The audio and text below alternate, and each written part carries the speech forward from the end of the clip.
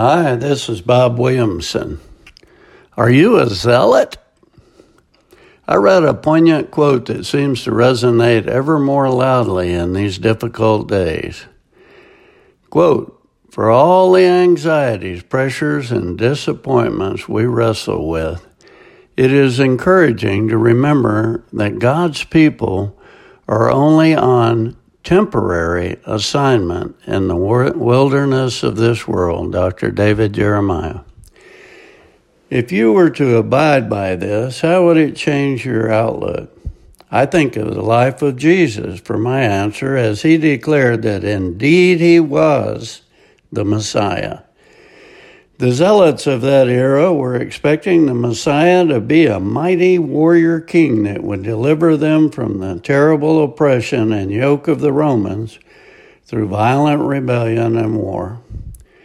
Jesus was quite the opposite. His short time on this planet was not spent fighting with the government. He was not traveling to Rome to meet with high government leaders or the emperor. Nor was he building an army and encouraging open rebellion in the streets. Nor was he spending his time pursuing wealth, fame, power, or great accomplishments. With the limited time he was allotted, he busied himself with building God's kingdom, which his followers have been adopted into.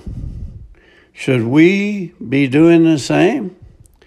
I saw red when I read of Biden's latest maneuver to take away our Second Amendment right to keep and bear arms.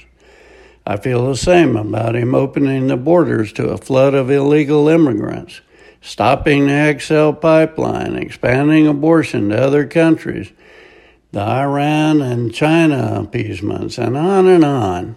Quite frankly, I have zealot tendencies, and give me liberty or give me death races through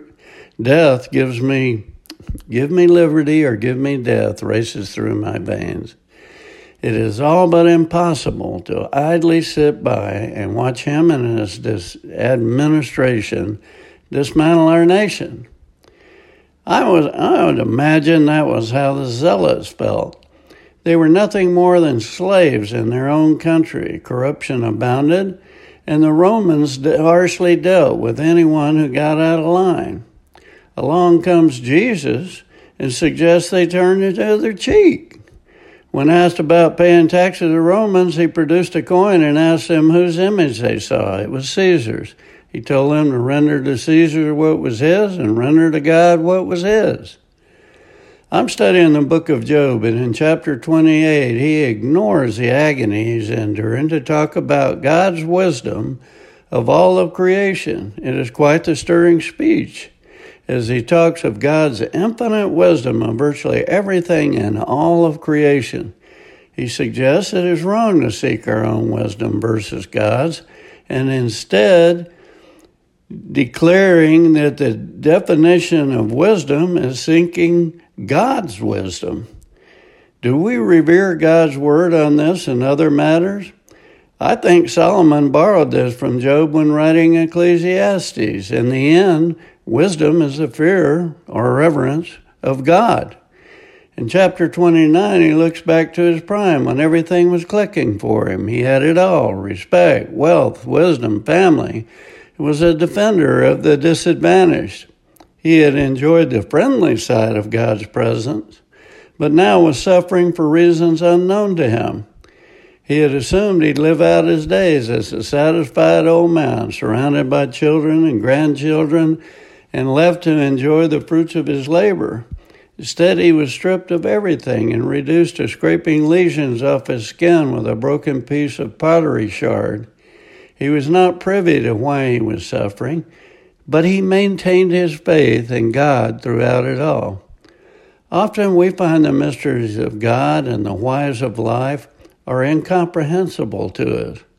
Hint, we do not have the intellect of God, nor are we privy to all the information, especially his plans for us, and it is at those times we must put our complete faith and trust in him and his unlimited wisdom. Like it or not, we were put on this earth to satisfy His purpose for our lives. And in the end, it is clear that purpose is to expand what Jesus started by adding lost souls to the kingdom of God. It is there we will live for eternity and not here. Philippians 3:20, their end is destruction, their God is their belly, and their glory is in their shame. Their minds are set on earthly things, but our citizenship is in heaven, and we eagerly await a Savior from there, the Lord Jesus Christ, who, by the power that enables Him to subject all things to Himself, will transform our lowly bodies to be like His glorious body. This is Bob Williamson. Thanks for listening.